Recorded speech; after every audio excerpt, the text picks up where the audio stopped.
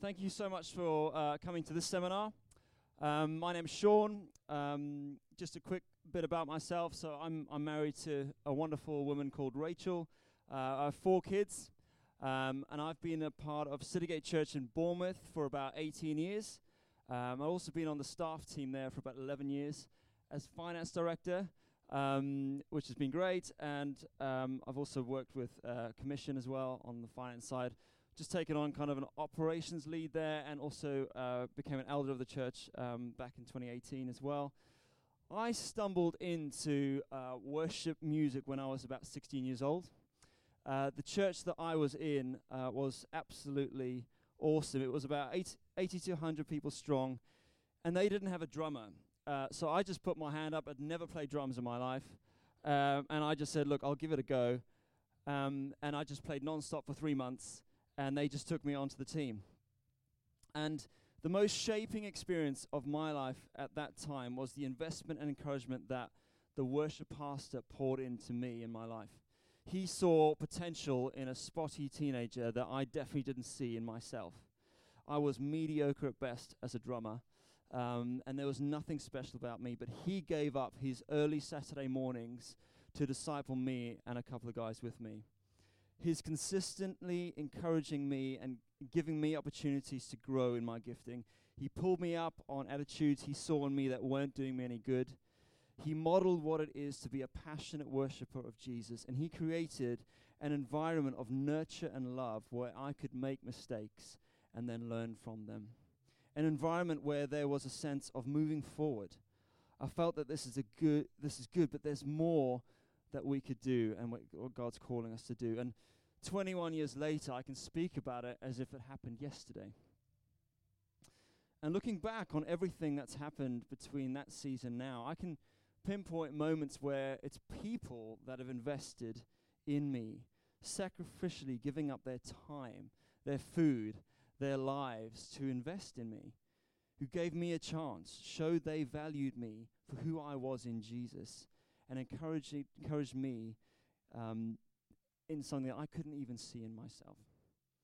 And as a worship pastor, I've endeavored to try and do the same in the context I'm in for the last 17 years. I've messed up a lot in the process, and I've learned many lessons about myself, about building relationships, communicating well, being consistent, building trust with my team and the leadership team in my church.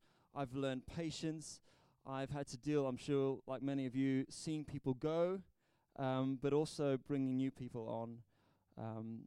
And I've not experienced everything, but I'm hopefully in this seminar I can, and a team with me can help with just a few experiences that we've gone through, and hope that helps you guys as well.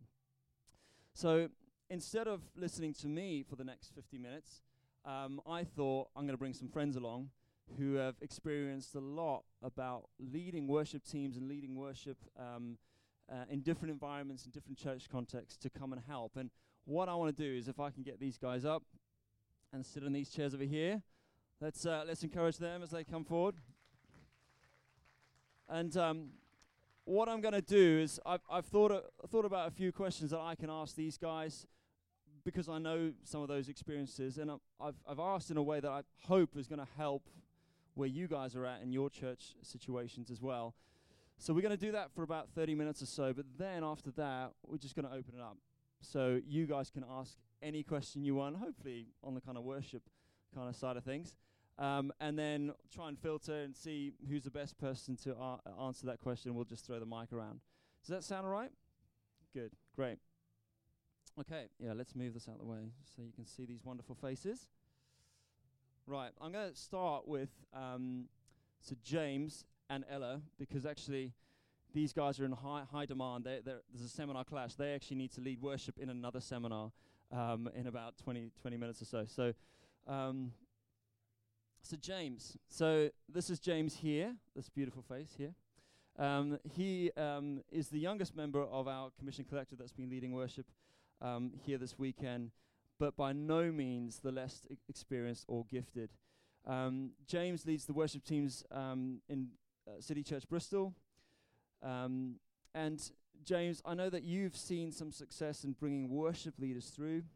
and developing them on their journey. Can you talk through some of the ways that you've done this in Bristol, and particularly talk through the opportunities you take in different contexts to develop people, develop worship leaders? Yeah, great. I'm just trying to check if there are people from City Church here, and there aren't, so I can speak freely. I'll stand up so you can see me. That's right. I lead the worship team at City Church. I'm also full-time on staff there. I used to be a history teacher in a secondary school in Bristol and taught there for 5 or 6 years, and then joined the staff team there 2 years ago. And as part of that, taking on the team, we've got 2 sites currently. We've got one in the city centre and then one in the north of Bristol, and we are imminently starting a new site at the beginning of next year. So we're going to go to 3 sites, and as you can imagine, there are some fairly heavy worship implications there with regards to rotas and distribution of leaders. And so one of the things that we've always talked about is that we need to develop worship leaders, and actually we have such a high value on worship as a church and as a movement of churches that having worship leaders and resourcing our sites with leaders is so important. And it has to start at the grassroots level, and so often we're looking for the finished article to come and arrive at our church. I don't know if you've had that before, you've prayed that in before, and you want Matt Redman to turn up at your church and it's going to sort everything out. And as well as praying those kind of prayers, which is great, actually, there may well be people amongst you, or people that, like Sean has said, perhaps never saw it in themselves, but actually you can grow and develop. And that's definitely part of my story as well, people getting hold of me and saying, have you ever thought about playing the guitar? And so I learned to play the guitar using an old Soul Survivor songbook. And that was literally it, just learning the chords, and we didn't even have YouTube in those days, so I literally had to learn through a book. And so it's identifying people from the grassroots level. So are there people in the youth that have a real passion for music? They're always listening to music all the time. They've always got their headphones in. You probably know teenagers who walk around. You can spot they love music, probably, and so it's getting hold of them and saying, do you play an instrument? What kind of music do you like? And starting those conversations. So one way is starting a youth band, and that takes time and effort, but that's actually a really good way to start, and it doesn't have to sound particularly brilliant. You can start a youth band. We do it once a month after our 11 a.m. service on a Sunday. The youth are invited from both sites to one of the sites, and we just get some of our interns, but also I'll go along, and we just start playing a few songs together, and we send them out in advance. We say, we're going to learn water into wine. What you turn into wine. Our God is great. Our God is stronger. They've listened to it for a couple of weeks. They come and they've learnt their parts, and we just have a jam, and it's not particularly polished. And but out of that, you just start to invest in people at a young age.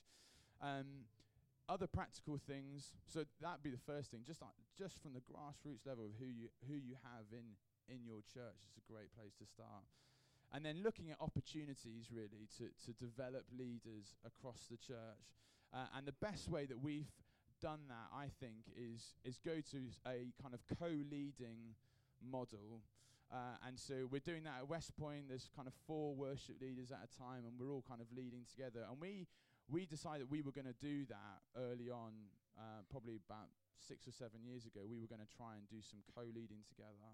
And I find that probably the best way of developing people, particularly worship leaders. And so people who have good character and want to develop in their gifting of being worship leaders, we might get them alongside. So I can tell this story because actually this guy is going to go on to be in Sean's church this year. So a friend of ours, he was in the youth, really, an incredible voice, good guitar player, but hadn't really led much worship before. And so we started just inviting him, and he would lead with me. And so I might say, hey, why don't you start I'm going to do the verses and you sing the chorus. And we do that on a Sunday. And so he's like, okay, I reckon I can handle that. And then I'd give him a whole song like in a month's time. And you just start to build it like that. And then we'd actually talk about the set together. So I'd be like, Josh, what song should we sing this Sunday? And we'd talk about it. And then eventually, without him really realizing it, he's now like leading the whole service and I'm just playing behind him or whatever. And then out of that, a couple of years, he then went and did a year team at Emmanuel Church in Brighton. So he was with Simon Brading for a year. So then he actually got taught how to lead worship. And now he's going off to Sean. And so it's like, and it's just an amazing kind of, I mean, he's a really good musician already, but I think he'd never led worship before, really. He'd done bits and pieces, but I think it's that kind of stage process. Rather than looking for the person who can lead a whole set, it's just kind of building them up, encouraging them, and doing that kind of thing. And then it's just looking for other opportunities. So you might have someone who is a bit more experienced, and it's actually just giving them plenty of opportunities. So prayer meetings, Alpha, if you're a multi-site church, you can get them leading at different sites. And so much of it is down to character. I imagine what you're going to hear a lot of is character over gifting. And are they willing just to meet the need? Are they willing to just step up and see where the need is? And like Sean said with a drummer, my first experience of being in a worship team was playing bass. I'm not a very good bass player, but that was the need. And so I played bass in church for like 2 years, and that was it. And I was kind of leading worship in my own bedroom at home, but that was the need, just playing bass for 2 years. And then after a bit of time, there was a need for another worship leader, and I could step in and started doing stuff at Alpha and at prayer meetings, and then just built up from there. So I think it's finding the opportunities as well and spreading them out, and also just being open to releasing people so that they can go further than yourself. And I think often if you're leading a worship team or you're a worship leader, there is sometimes this sense in which it's your baby that you have to and you don't want to give it away too much. So my wife and child have just arrived today for the day, and I gave my wife a kiss, and I just wanted to grab the baby, Maddie, and I didn't want to. Everyone was coming out. I was like, I'm not giving her away. I've not seen her for 3 days. I don't want to. And there's something of that in the worship team as well. It's like, I don't want to give this away, and I think that's an unhealthy attitude to have. Actually, you've got to be willing to give it and release people into it, even if it means mistakes and wrong key changes, and they put the kappa on the wrong fret or whatever, and they start in the wrong. It's okay. It's okay to do. You've got to be able to release people to go further than you can. And when you do that, you start to see people grow and flourish and actually go way beyond I ever could. And that's I wanted to do myself out of a job. And so if Josh then eventually comes back, no. But that would be some of the things that I would talk about, yeah. Thanks so much, James. That's great. So just as we've been talking, just think of some questions that you might want to bring at the end. Ella. So I have the privilege of serving with Ella at Citygate Church as well. Ella's been on our team for probably about 8 years, or over 8 years, I think. Ella, oh my goodness, she runs a charity supporting churches in the Ukraine. She has helped run Christian camps in the Ukraine for young people and has led worship and a youth band in Ukraine. Her Ukrainian's pretty good as well, I hear. And she's also been a teacher for many years. And in church life, she's been a youth leader and heads up one of our worship teams as well. So, and she takes the lead in developing our youth at Citygate. So, Ella, be good to hear a bit about youth worship. Can you talk through some of your experience in developing younger musicians and leaders? What are some of the challenges, but also what are some of the joys and benefits for both the youth and for the church in seeing young people lead in worship? Thank you, yeah. So these are some of my lovely young people, wonderful young people. It is such an incredible privilege to work with teenagers, and I kind of started working with young people when I decided to become a teacher, when I realised that not everybody likes teenagers, and I do. So I thought maybe I should work with them, and then that'll be okay. And so youth has always been a real passion for me, and in terms of the role in Citygate, I've kind of fallen into it just out of the fact that I was working with the youth, and we had a really great bunch of young people that are really keen worshippers. So actually, if we're honest, it wasn't really us going, we need to invest in the future generation. It was more being like, oh, these guys are already worshipping. Should we kind of get involved in that and try and direct them a little bit? So I don't think we can really take an awful lot of credit for what we've raised up. But what we are now trying to do is be a lot more intentional in how we do that. And so I try to run every month a youth practice. But I do that strategically on the same day that I'm also leading, the same week that I'm also leading the worship band. So I choose my set for the Sunday morning, and then on another night of the same week, we have a youth practice, and we practice a couple of the songs that we've already prepared ready for the Sunday band. And we kind of do that intentionally, one, so that the young people can then hear those songs on the Sunday, how the kind of big band do it, but also so that it's not a load of more work for me. Let's just be honest about that. So that's just more sustainable and realistic. So we try to do that on a monthly basis so that we've got that regular time for the young people to come together and to be playing together and starting to gel as a band. But as well as doing those songs for the Sunday morning, we also try and be really intentional. And I think the thing for me, maybe it's the teacher in me, but the thing that I always think is most successful is being really intentional about what you're doing with your time. So yes, I will choose the songs in advance, but I might also then say, I'm going to, out of the 7 songs that I've chosen for Sunday, I want to do this song with the youth because it's got a really difficult drum line, and I really want to give the drummer an opportunity to learn how to nail that drum line and give the others an opportunity to learn how to come in at the right time. Or I'm going to do this song because it's got some amazing vocal stuff and I really want to work with the vocal guys on that. So being really intentional about what we're doing with our worship time is really important. We also, just the other day, controversially did a non-worship song at youth band practice. I haven't even told you this, Sean, sorry. But we did a bit like, so it was so last summer, but we did a This Is Me from Greatest Showman. I mean, I just love that song anyway. But basically, the reason I wanted to work through that song with the band is because, I don't know how much you guys have listened to that song, but there's so many opportunities where you think in that song, like, oh, this is as big as it's going to go. And then, like, a bit later on, it's like, oh my goodness, it's big again. Oh my goodness, it's gone a whole other step. So we wanted to just listen to that song because I wanted the guys to listen to how have they achieved those dynamic changes and what have they actually done and how can we do that differently in our band. So it's not just about using worship music, but actually songs that they know and recognise and love and can have a go at playing and enjoy playing as well together. And that was really good. Some of the challenges maybe, I would say, teenagers are sometimes, I love you, Maisie, this doesn't count to you, they can be a bit flaky, let's be honest. And that for me is really frustrating because I'm like, you said you're going to be there and now you're not, and that's really annoying. And so it's actually, God's just really been teaching me grace to be like, don't cancel it because there's only 3 of them that have said they're going to be there, because actually those 3 are the ones that are really keen to be there. So be there with those 3 and just try and work it out differently. And you might not be able to do the thing that you've organised to do, but actually honour those ones that want to be there and run it as you can. So that's been one of the challenges, but also to then get alongside those that are flaking out and kind of say to them, like, look, we really want to build into this youth network. We really want to build this band. Do you want to be a part of it? Or actually, am I kind of pushing you into it and you're not really that fussed, which is why you keep not turning up to practices? And kind of give them the opportunity to be out, but also gently say, come on, like, get on with it. Yes, your GCSEs are important, but no, I'm joking. Revise. So that's been one of the challenges. And I would say, to be honest, the biggest challenge, and I think this is the case for all bands, is the drummer. Having a solid drummer is so essential to making a great band sound. And I think for years I didn't really realise that because I've just been really blessed with amazing drummers. So it's just like, oh, this song is working great because you've got a great drummer.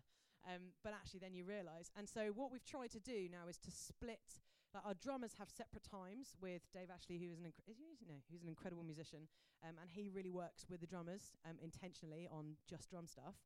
And then in a lot of sessions, we'll then take the vocalists off into another room and do vocal practice while the band are kind of doing band practice so that vocalists aren't standing around being bored because they're just playing over the same riff over and over again.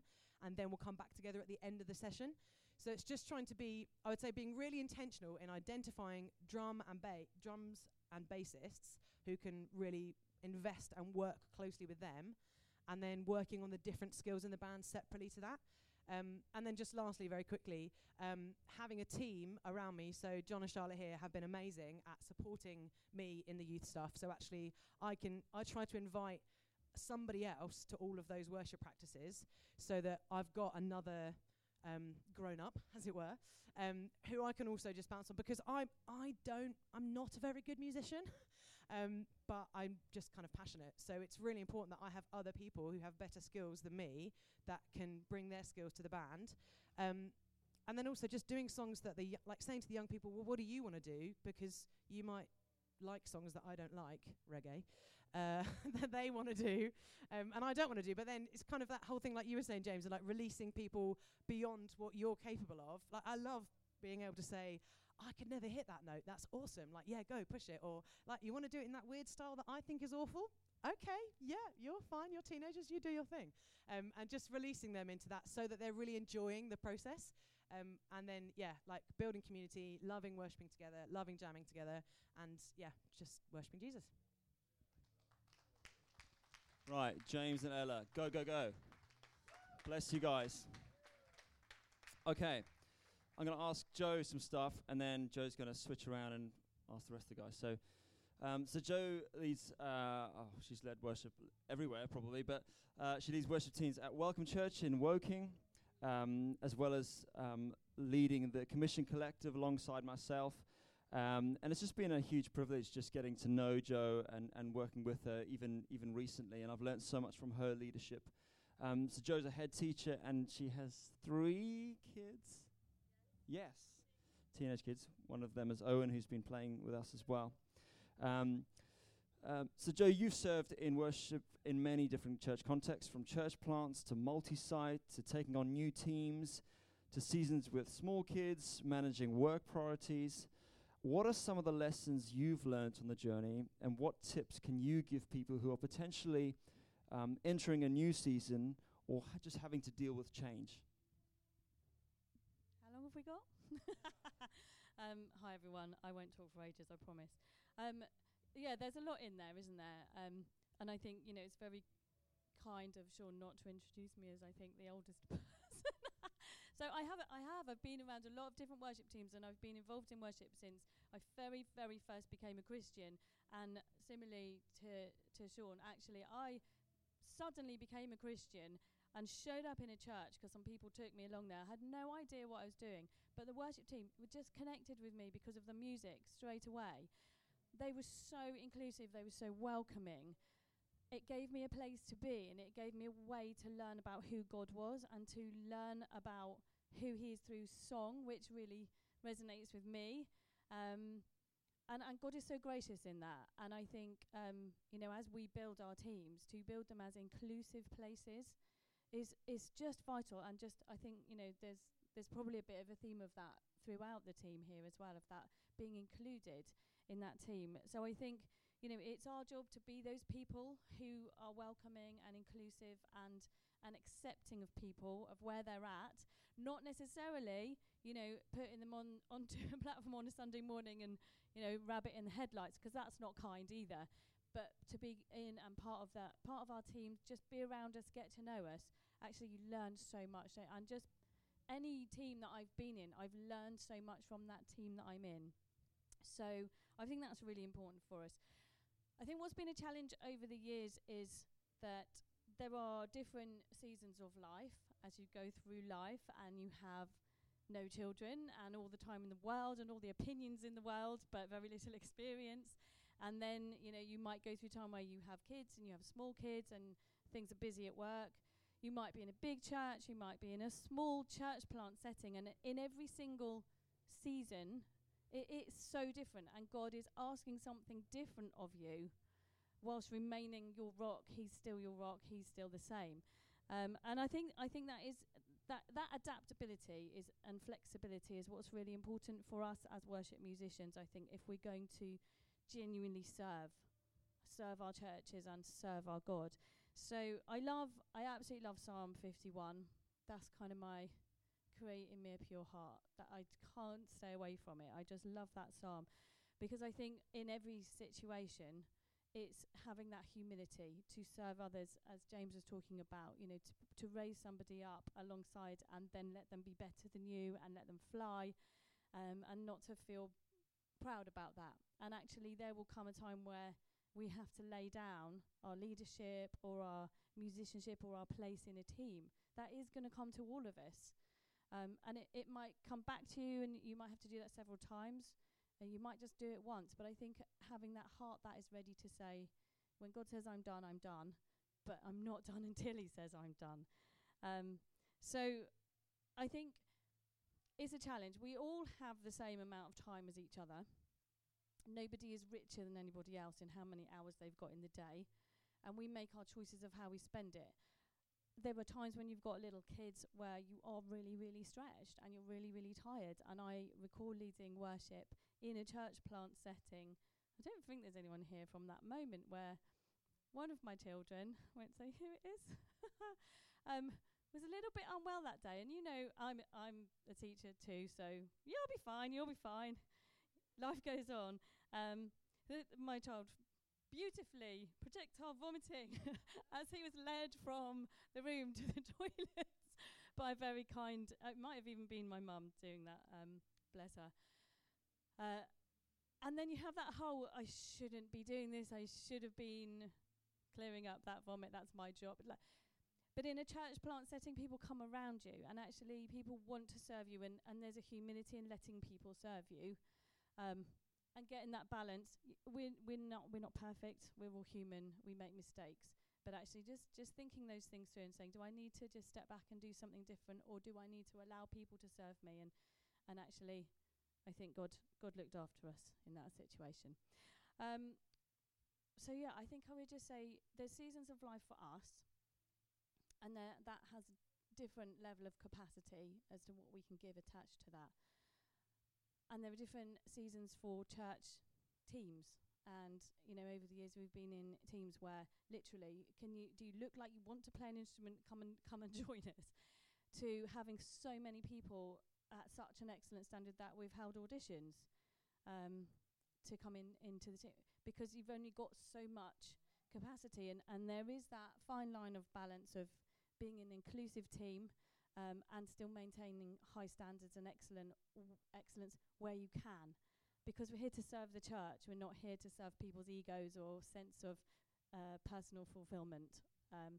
And that's a balance, and that's why I think my prayer for everyone, thank you for coming today, would just be to have that heart before God, that humility and that clean heart before God. Is that enough? Cool. Okay, so I've just lost my place now. We're going to introduce Simo, who is someone who I've known a really long time, because he's nearly as old as me. So Simo is now based in Chichester, but you, again, have led worship in a number of different settings. I say Chichester, in the Chichester, Bognor, Midhurst, Havant set of churches now. Simo is such an encourager, such an includer, and a real inspirational worship leader, as you would have seen this morning. And it is just always a joy to work with Simo. And I've learned so much from him. So do you want to talk to us about how you've managed change?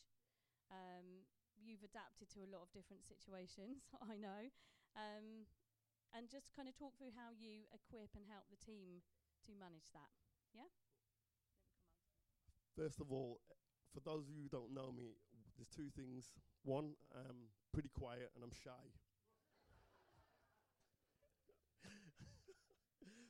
Who said rubbish?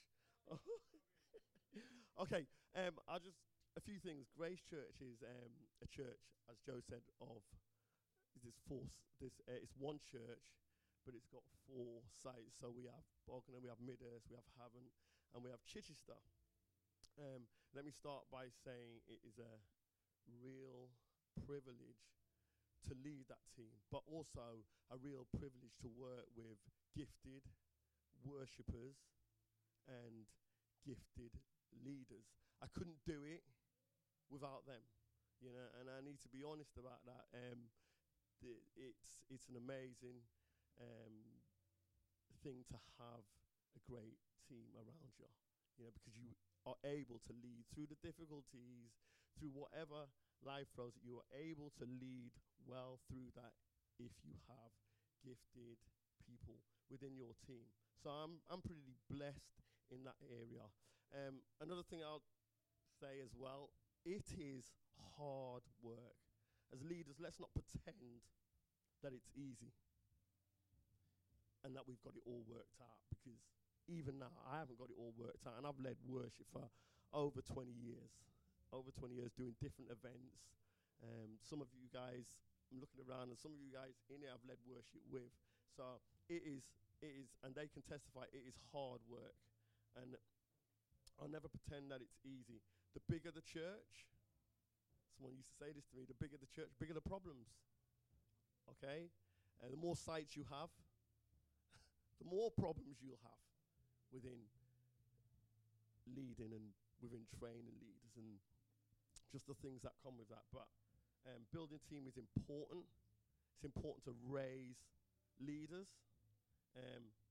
especially in a multi-site setting. It's crucial.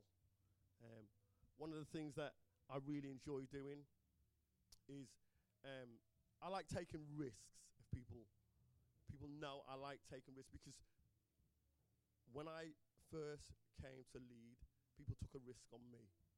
Took a risk. All right, so I like taking risks in the way that I will allow people to come on board and just to have a go. Come on, I'll encourage them.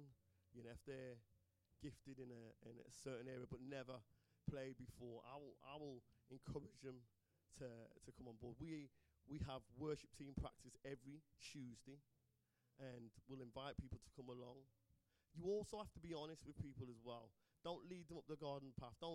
If something's not working, or if you feel within your heart that this isn't necessarily for them, come on, be honest. As a leader, you have to be honest with people and tell them where they're going wrong, or where they can improve, or even if it's not for them or it's not going to work.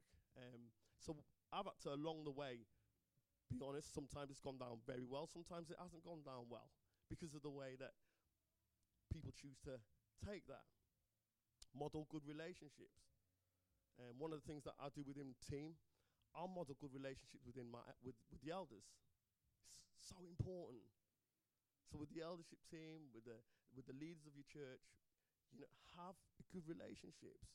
You model that well, then your team will also model that well.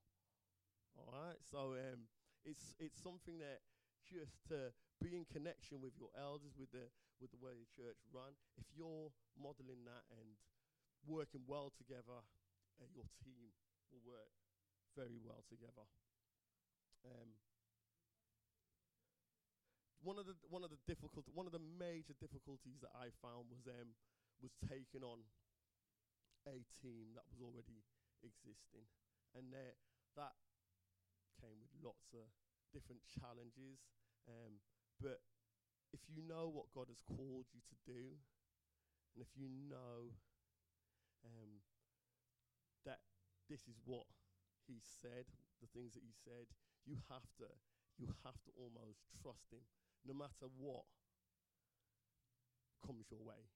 So I took on a team that was existing, and there was a lot of things happened within that. A lot of people sort of like almost left the team, and it was just guiding through that, walking through the difficulties, walking through, bringing other people through, saying, look, this is what God has said, this is what we believe, this is the way we move forward. And I'm so pleased that the guys that turfed it out are guys that are still with us, leading across the 4 sites, just leading and raising up the team, because we do it together. It's not just all on me. Even though I lead the team, I've got fantastic guys that individually lead across the sites. We've got a fantastic band of musicians that play across all 4 sites. And if it wasn't for going through this together, walking through difficulty, walking through challenges, would we have the 4 sites we have today? I don't know. But the fact that they turfed it out and were saying, look, we're in this. We know it's not easy. We know God is for us. We know what He's spoken, and we're going to walk through this together. Learn to take risks. Learn to enjoy your team. One of the things that we do, we have fun. We have fun as a team. So we'll do socials together. we'll have food together, we'll go out. Learn to have fun, learn to enjoy your team, learn to be yourself. That is so important. Be yourself and learn to love God. Model this, love God, love your team. They in turn will love God and they'll love the church as you move forward. All right? Cool. Thanks, Simone.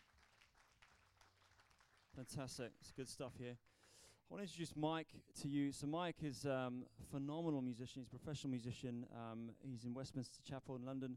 And I met Mike last year when we led worship together. And Mike plays keys incredibly well, but he's actually taken on the role of music director for us here. But he does a lot of that in his church as well. And I think Mike has something very valuable to even bring into some of your church situations. So just have a think about the kind of role that he plays here and see if that might be something that could play in your setting as well. So Mike, I want to ask you a few things. So Mike, you lead worship. You can lead worship really well. But I know that actually you know that your strength is even in more in directing the band, the musicality, music arrangements, and actually what we've all been supported by here is that we feel released as worship leaders because we know that that band knows what they're doing, and actually some of those arrangements which I can't pull that together. I'm not good enough for that. But we've got people like Mike who does.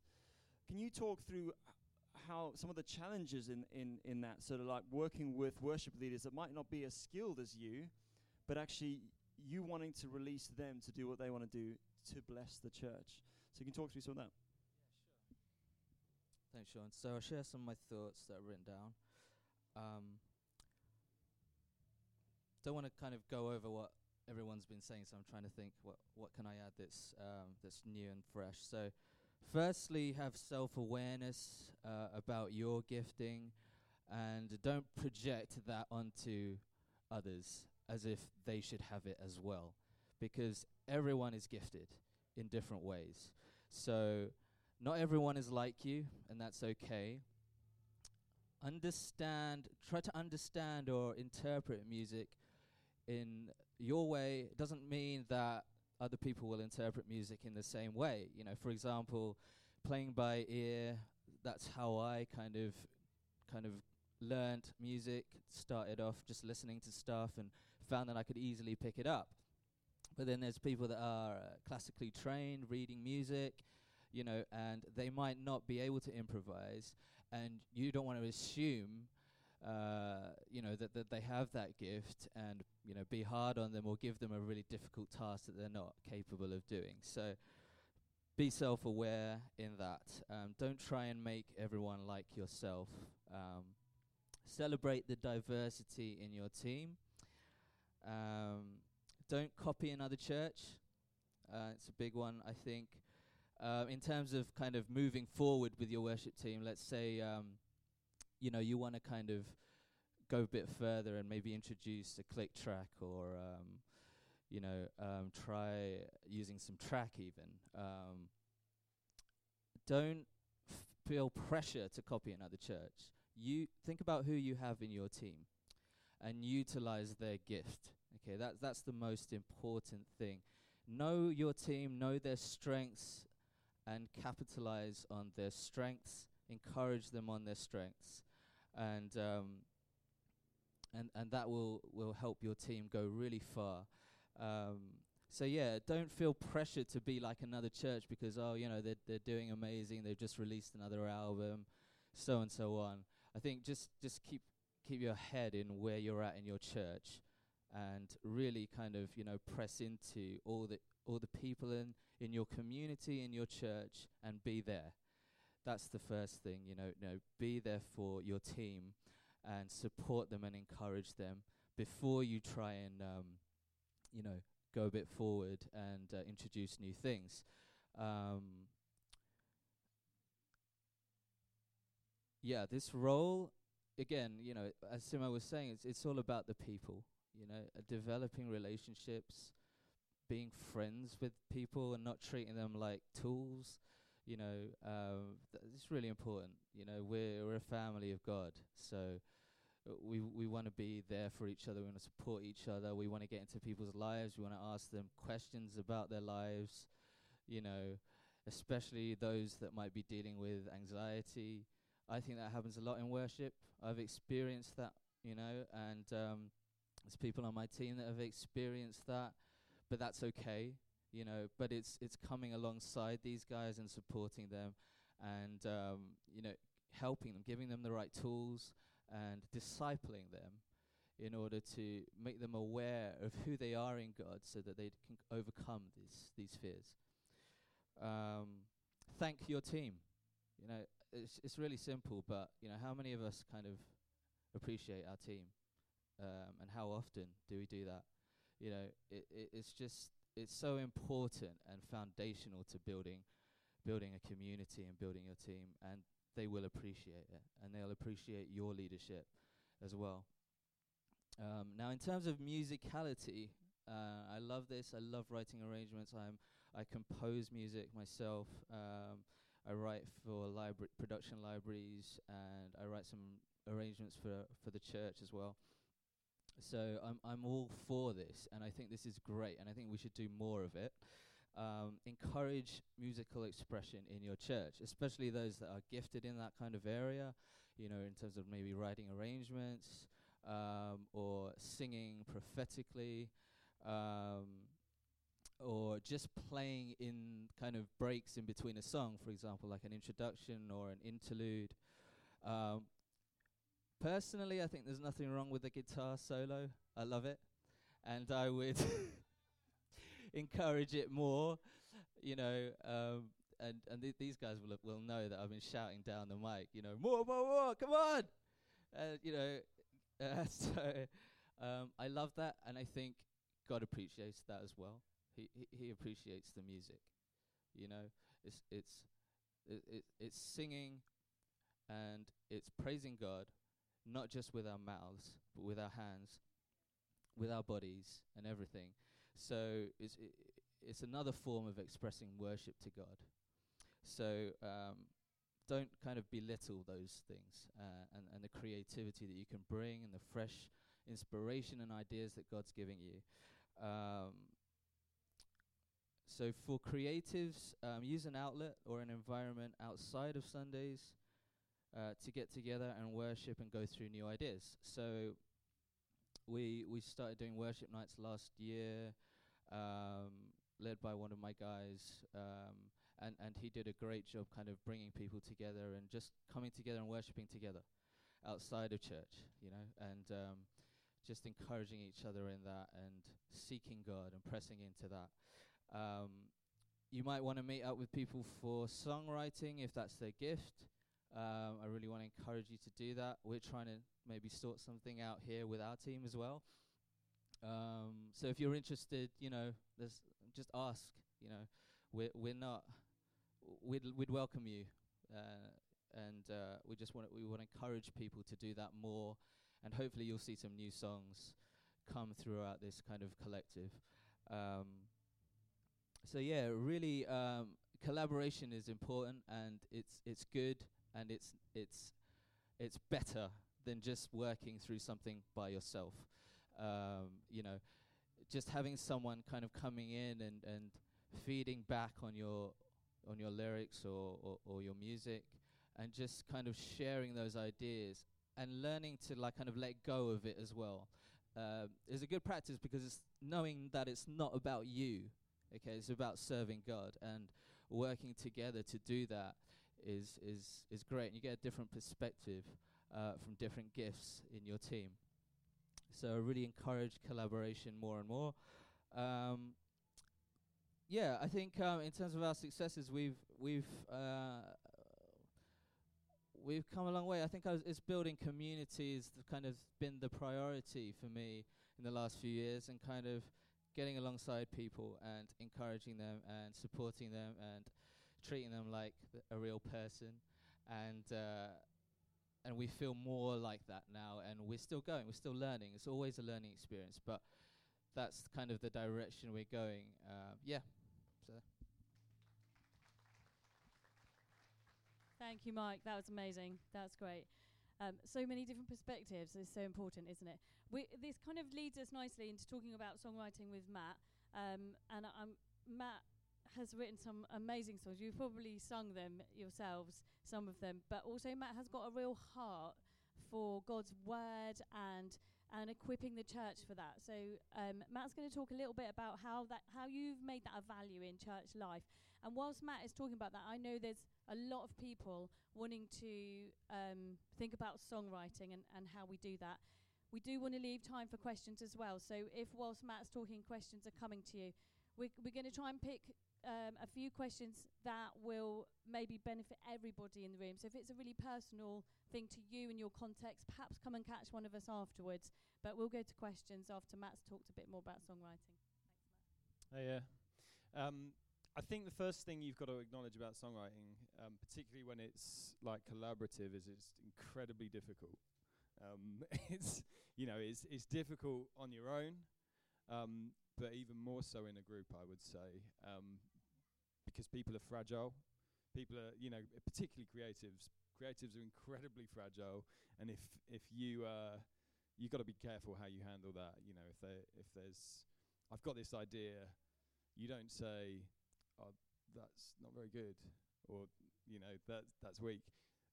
Framing your criticism is so important in that sense. So it's, did you think about doing this instead? What about at this point here? I think when you're thinking about songwriting, and in terms of encouraging others in that process, you've got to constantly look at it as a thing of flux. It's constantly evolving.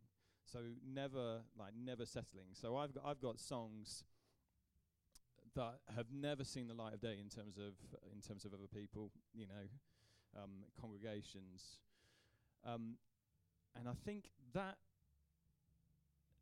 is massively important. There are songs, and this is, at the base of that is that that your songwriting should be authentic. Your songwriting is primarily an outlet between you and God. It's a source. It's a relationship source point for you and God.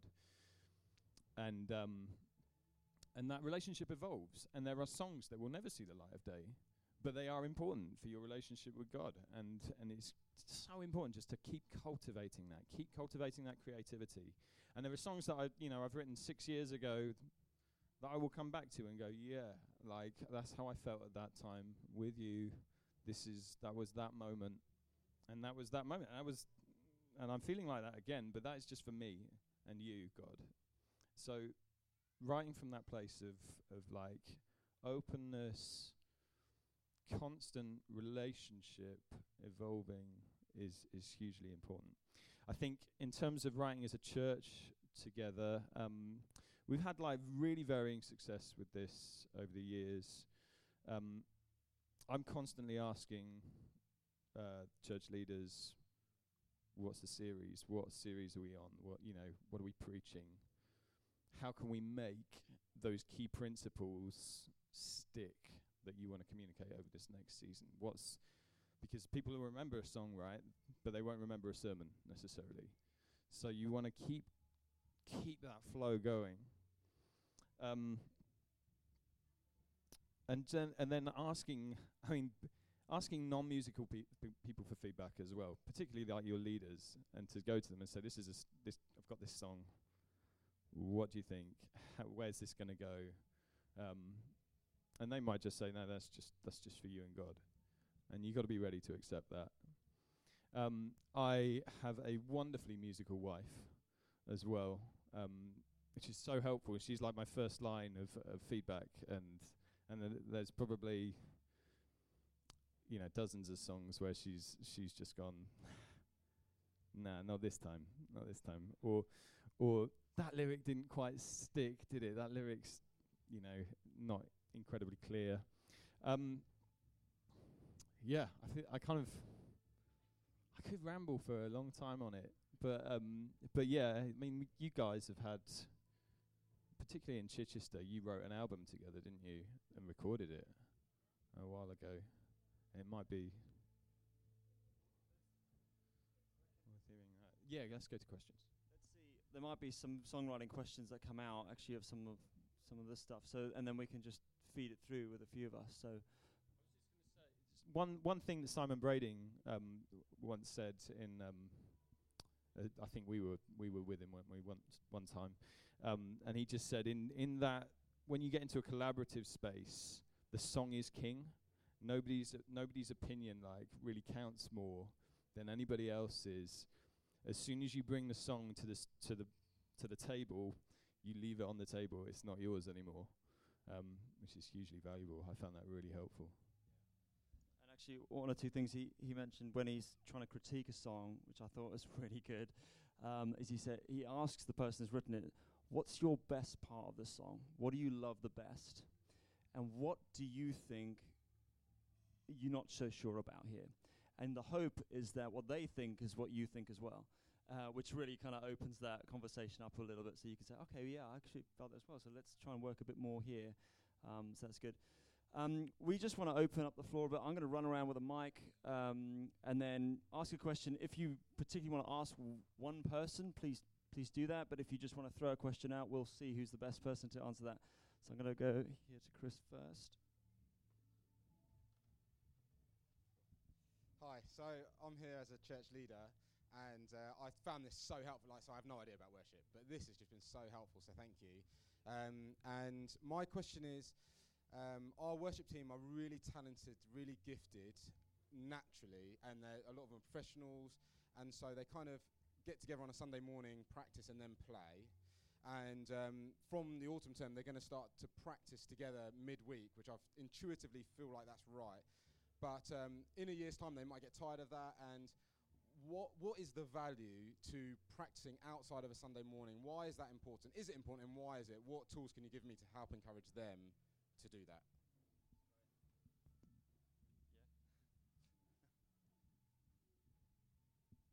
I won't be too long. Straight away, yes. So that being inclusive and being accessible to people, that happens outside of the Sunday morning. The Sunday morning is our front door for our visitors, for our church. It's only a little bit of what church life is about. So I would say certainly a value for me is to meet and to worship outside of that. Because actually, that worship leader, you as a worship leader don't have everything. You come with some songs, and then the team actually then they contribute so much. But it is also then a place for people to come and find out whether they've got the skills to be in the team, whether they fit in, whether it is right, and whether there's somebody who's really passionate enough to build with, who's going to commit. And you can't find that out just from a Sunday morning. So that's my quick answer. And just on that, because we've always done it, and you learn to worship with your team doing that. On a Sunday morning, you are so focused on the practicalities of things, getting it right, getting the song right. Whereas on a Tuesday, what we do, you learn to worship, you learn to do different things as well, but primarily you learn to worship with your team.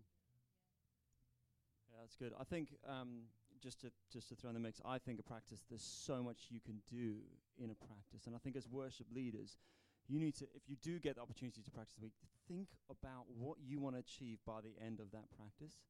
I think it's so key. Because we want to disciple the skill and the character, okay, for one. Within a practice context, you can start shaping the culture that you want to see in your team as well. You can show what you value by the way you talk to certain people, and as these guys said, worshiping together, but also helping those musicians which struggle sometimes maybe with improv. It's like that's the opportunity. It's not an opportunity just to, let's just go through the songs for Sunday. It's like, let's just run around the sequence here and let's just explore that a little bit. Let's express each other. Let's give a bit of space to each. And I found initially that's really awkward for some people, but that's the environment where you can do that, whereas the Sunday you time restricted. Let's have another question. Let's go here first. I just had a question about how do you recruit people? Like, what do you do? Like, if you want more people on the team, do you have auditions, or how do you handle them when they say, no, I am gifted, I want to be there on stage? Because I have people back home who do that. How would you handle a situation like that? I mean, you get new people on the team. Excellent question. Who wants to field that one? Mike, do you want to take this? Have you served anywhere else in the church? Is probably the question I'd ask them. 'Cause you need a humble heart. You need to have humility to worship, and you don't just want to just bring anyone, even if they're super talented. We have someone in our church who is the lead actress in Hamilton at the moment, so we're very lucky. But we don't get her on every week. But when we do, it's incredible. But I'm not just picking her because she's an incredibly gifted singer. She has an incredible heart to worship. And I've seen that because when I'm up there leading, I can see people. And I can see if they're interacting, and I can see if they're worshipping. And that usually gives me a sign, this person is someone to look out for. And that's who I would look out for. Because if they're doing it off stage, then you know they're going to do it on stage. Yeah. I know we're almost out of time, but I think create contexts as well, like small context, medium size, big size. that's good. Let's have this guy here. I'm going to write a book on everything you guys just said. One thing I wanted to know that I don't think you guys touched on is modernizing worship. In the past, I've seen other churches kind of stick to a 50-song or 20-song playlist week in, week out, and it becomes very stale. And there's no modernization to the songs. There's no upkeep, because there's hundreds and thousands of songs that are coming out every month, every year. I mean, UCB is just filled with different versions of songs and different new songs that people write and stuff like that. Where do you guys stand on encouraging new songs to come into the worship band that may be kind of foreign to the church but might be relevant to the preach, to the series? Where do you guys stand on that? How would you guys approach something like that with your leaders and things like that? Yeah, I don't mind taking this one. I think it's important to contextualize where your church is at. Where are you? Are you in a city? Are you rural? I think what's the demographic of your size of church? So I think it's worth taking that into account. But we should always be thinking, actually, when we go, where's the legacy? What's the church going to look like? So actually bringing in songs which the youth are really want to worship to is really important. But at the same time, don't look at one Sunday as your opportunity to just change everything. Take a long game approach. So in a year, what are some of the modern songs I might want to bring through, but your Sunday doesn't alienate your 6-year-old? So in one set, you might throw one element of something modern in it, and then you gradually bring some change. But actually, you don't want to isolate anyone. We're here to serve and facilitate everyone. But yes, I think it's a really important thing that we modernize our music. A lot of Christian music sounds like it was made in 1995. And I think we need to move on from that. We really, really do. Let's take 2 more questions. I'm sorry we've run out of time. Hi, so for creative types who are interested in songwriting, obviously, like you said, it's quite a fragile thing to kind of bring things and sort of listen to criticism. But it's obviously important. But if someone's sort of feels like they've got a kind of a seed of an idea that they think, that would really work, but people aren't necessarily hearing that or sort of catching that same seed, and they come back with ideas like, you should try and change this or try and change that, and then you go away and sort of work at it. How long should you keep plugging away at an idea if it's just not kind of taking off? Like you've put it on a shelf and then come back to it years later, but it still doesn't kind of take off. How long do you keep going at that? I think I'm going to throw that Matt. I think you keep it open as long as you possibly can, until you just keep it open. Like if it doesn't resolve, leave it unresolved.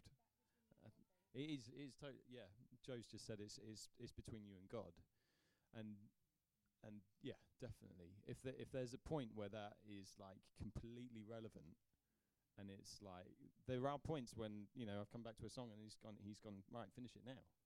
Like, let's finish it. This is it. And yeah, it's just waiting on him for answers, waiting for him, for revelation of, yeah. Okay, I'm going to take one more question, but I'm not sure if these guys have got time, but I'm going to definitely hang around. Some of them might be around. If you want to ask some more questions, we'll be here. So, hey, Steph. I just got, obviously I work with most of you guys, some shorter than others, but I just wanted to ask about song formation, and when you think about, because a lot of the songs are like they're all recorded. Do you go with a recording? When do you feel it's time for the Spirit to move? What do you do at those points? I know what we do in our church, but I wanted to know from your perspective. And is it different here in West Point to at home? Very good. I'll start. I think contextualizing for your setting is good, but what I tend to do if we're going to bring a new song, I say to everyone, look, listen to this recording. These guys have spent probably 30 hours writing it and then another 10 or 20 hours in the studio doing the work. So to think that we can somehow just change the arrangements straight away and think that we can do a better job, I think let's start there and then contextualize for your situation. I think that's important, because if you're a church of 80 and doing something like, I don't know, Unstoppable God remix or something like that, it's just they're not going to be able to cope with that. You've got to think of the setting that you're in, but actually you can utilize some of the arrangement elements, and it depends on the musicians you've got. You don't have a three-part brass section maybe at your church. So I think it's contextualizing, but start with the recording. It's good. Some good stuff there. I think in terms of flow in the Spirit, I think that's really key. Let's not think that the song is king in our worship settings. I think songs are tools. And when you're leading worship, let's not just go this song, then that song, then that song, and not actually think, okay, transitions, space. Like, could I exhort here? Could I bring some scripture? Could we pray, or could we leave some spray? Let me talk to the band. Communication and preparation, absolutely key. Okay, so I think when you bring a set together, what I do with a band is I might have privately prepped, and I've gone through the journey of the song set that I'm thinking of, and I'm thinking, actually, you know what? I think after the third song, I'd love to leave some space here. I think, like, the lyrics that we're speaking of here, we want to just reflect, but let's just leave some space. I think possibly something prophetic might come, but I don't know.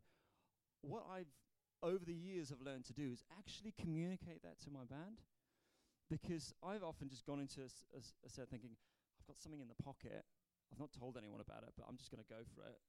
And then what I find is the momentum, the band aren't actually ready, and I haven't honored them very well. I'm not even giving them the time to think, hey, I would love you guys to help dynamically lift this as well. And I've always found, if I've brought it to the band in a practice setting, or just said, I want to go through the whole thing with them, and just think, just this sequence, the bridge sequence, let's just play around there, and if you guys can just rise and fall as I'm going, at least you've communicated to them. They feel honored and engaged in that process. So I think that's really important. But yes, to be thinking of space, thinking of transitions. How are you going to move through? How are you going to facilitate an environment where people can worship Jesus? I think is really key. Anything you want to add to that? Yeah. I just think it's, you said something really important there. You asked us, is this the same as what we're doing in our churches? It's not. It's definitely not. But there are a lot of values and principles that are absolutely the same. So like Sean was just talking about, how are we going to flow, where are we going to leave some space, talking it through as a team, being really open together. As far as these songs go, we are in a very privileged position to be able to put really high production behind what we're doing. So when you go back to your little church plant and you're back with your guitar and a cajon player who may or may not keep in time, it's a very different. You're not going to reproduce the CD. You're not going to reproduce the album version. It's not going to sound like your Spotify playlist, only in your head. I always say it sounds like it in my head. I can hear it all.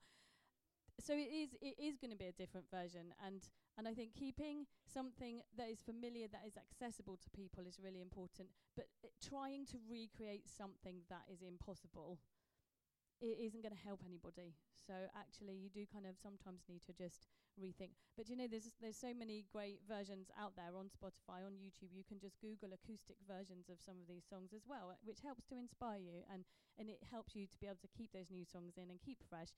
without pushing people or trying to do something that isn't really possible to achieve. So I hope that helps. Thanks, Joe. I think don't underestimate the value of having a musical director as well. It's so they can transition you into those moments. So we for example, on the stage, we're going from click tracks with, you know, with a full like arrangement in behind us to spontaneous moments that are still on click. There's no backing, but like Mike is like leading us through those moments, and just creating a framework that we could be super flexible with. So ideally, you know, if you're the worship leader, you want somebody who is a better musician than you in behind you and is just kind of orchestrating people. It's super helpful. Good. Thank you so much for being here. I'm going to hang around a bit as well. Please just come and ask some more questions.